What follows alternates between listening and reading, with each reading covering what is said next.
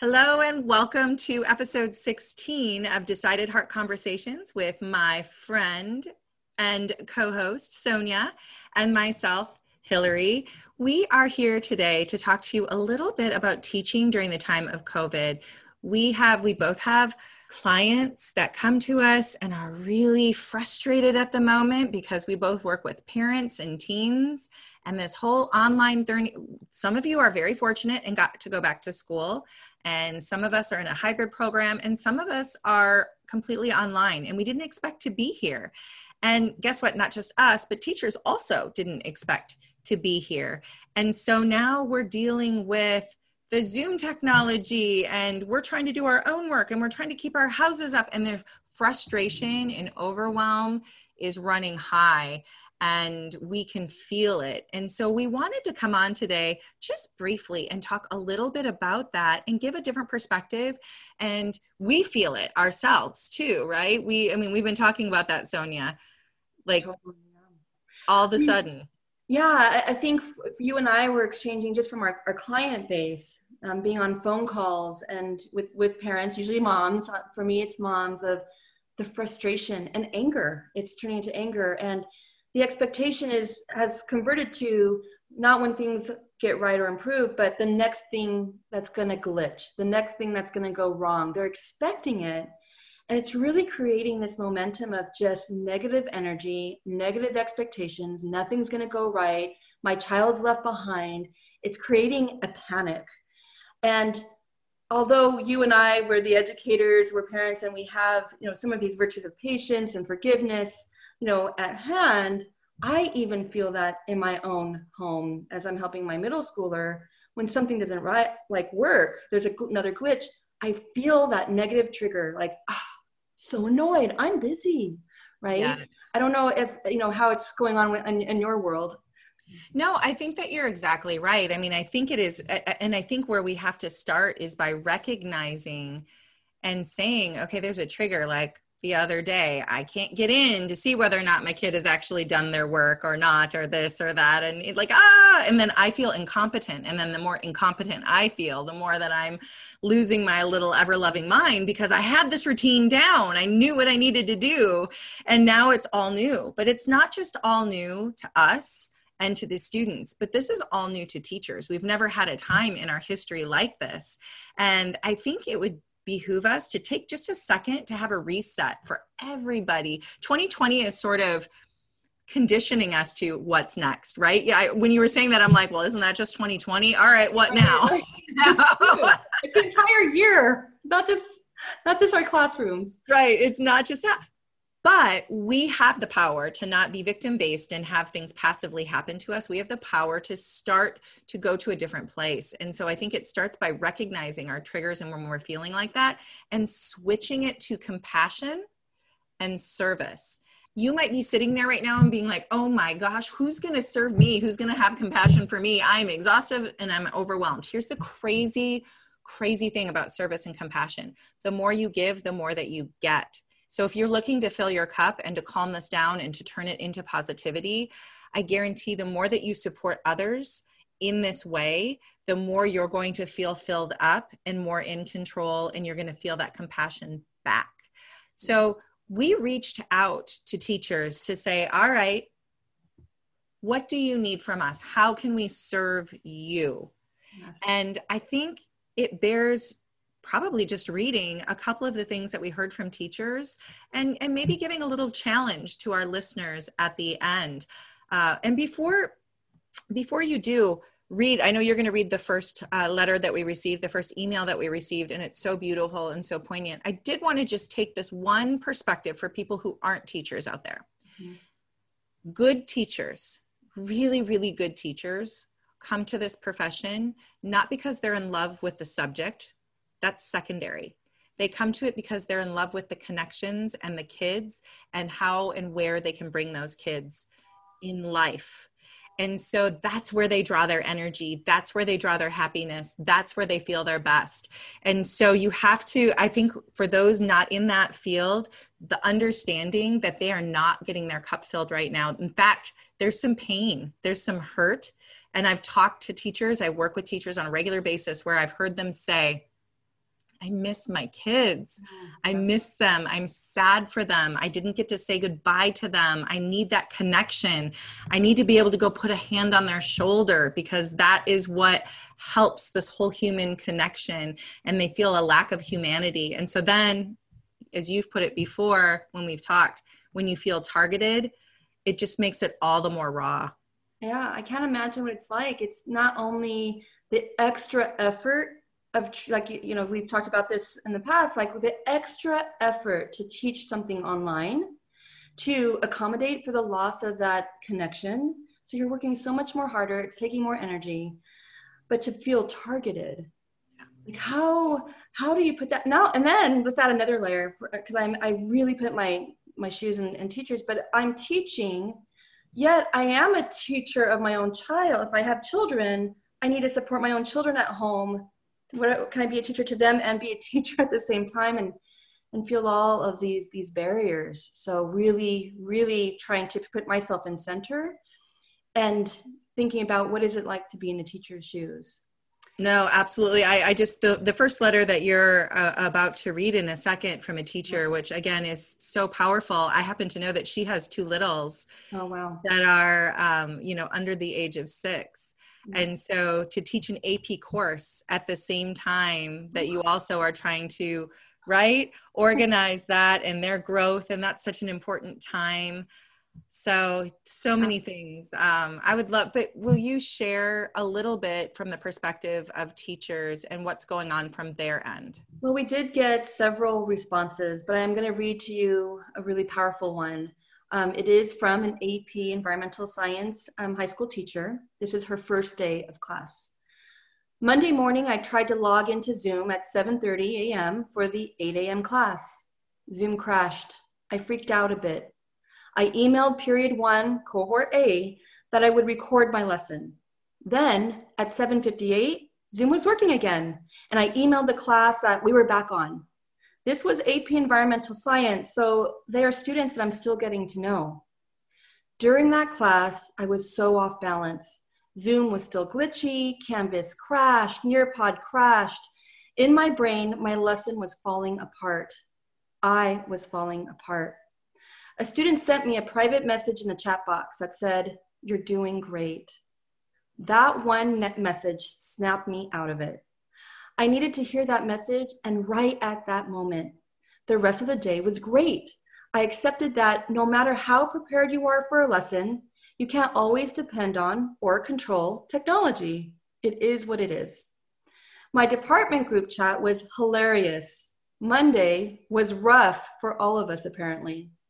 What do teachers need? Time to figure out how to do what we are doing. A message of encouragement would be nice. I still get teary. I mean, we've read this since Monday. We've read this how many times, both of us? And it is so, because you know what that is? That's humanity, right? And for those out there who were upset and mad and frustrated, guess what? I got an apology on Tuesday from Zoom, because we both do so much of our work on Zoom, as did anybody else who has a membership with Zoom. They crashed on Monday. It had nothing to do with the teacher. It had nothing to do with the school or those are things. But here's the thing.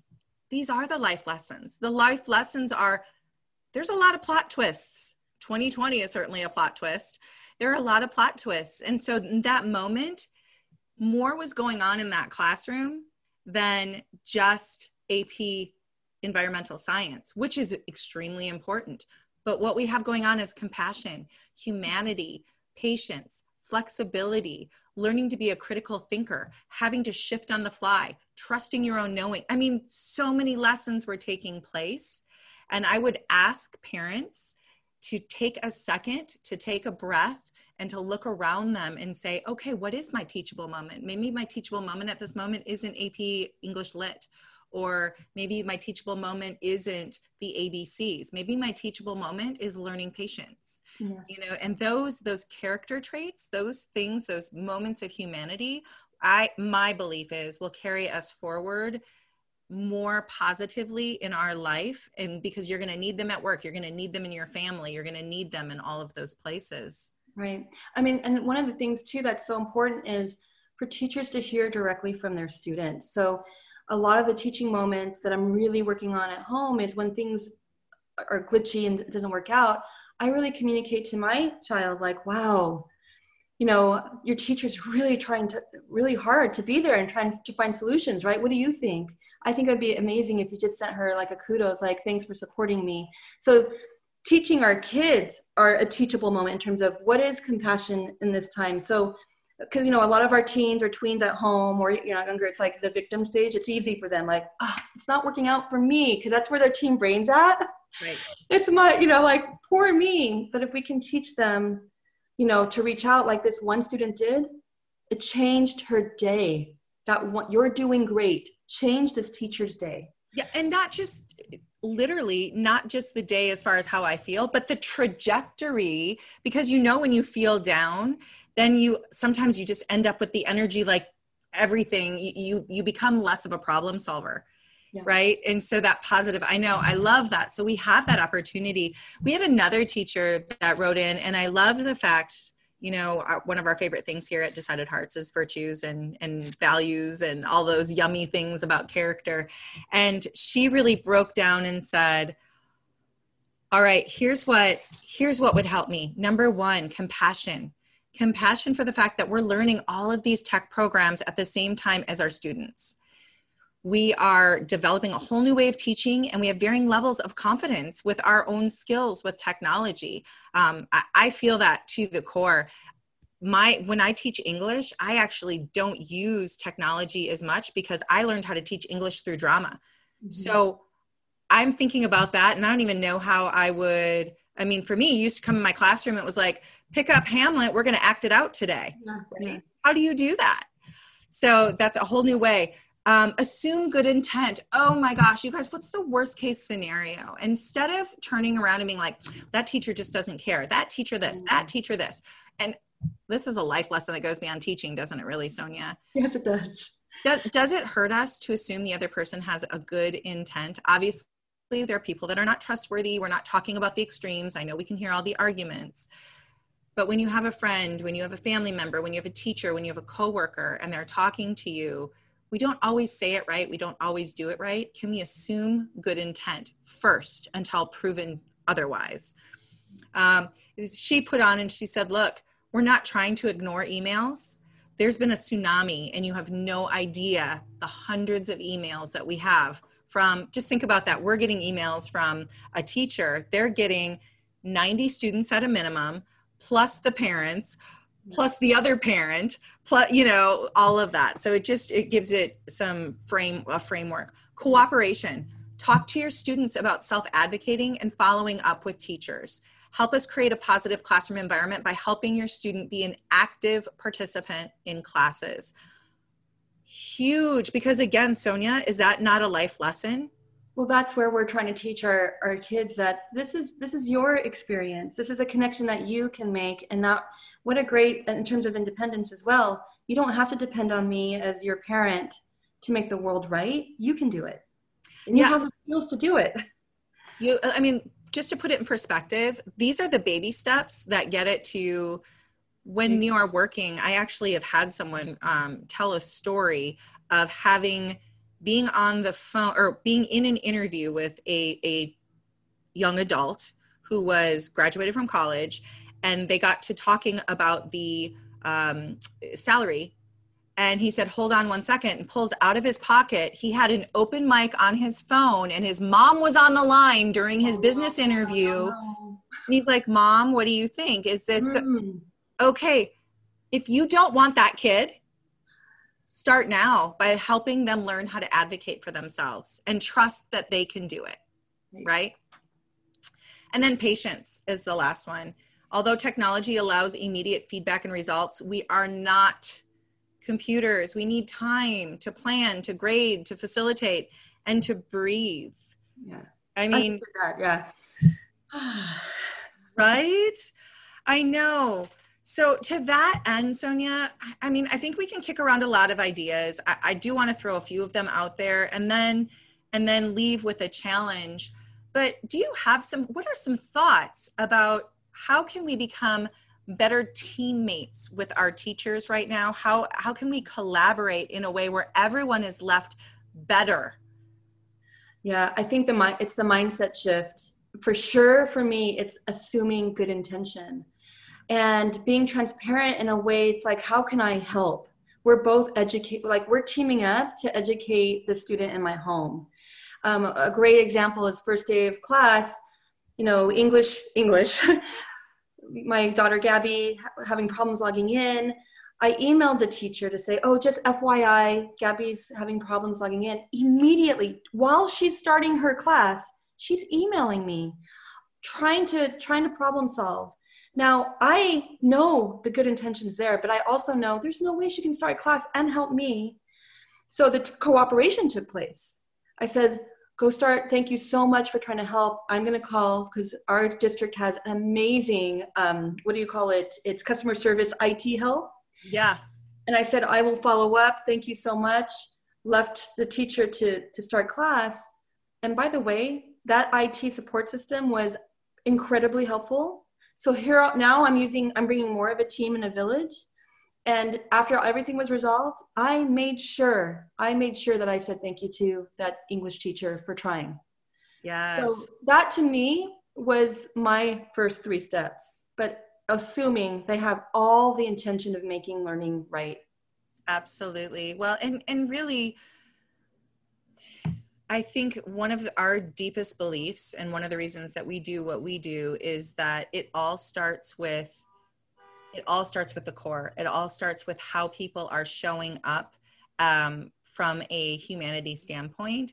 And so I do think acknowledging a teacher and thanking them for their service instead of, well, what about this math? What about this? Like, I get how important that is, but I think if we can reach out to our teachers and build them up from a character standpoint, man, I see your effort. Oh my goodness, your compassion with the kids, or how you are taking the time to do, oh, I see your patience. I think if we can take the time, that's where confidence comes from. Confidence comes from people seeing who you are and your character underneath.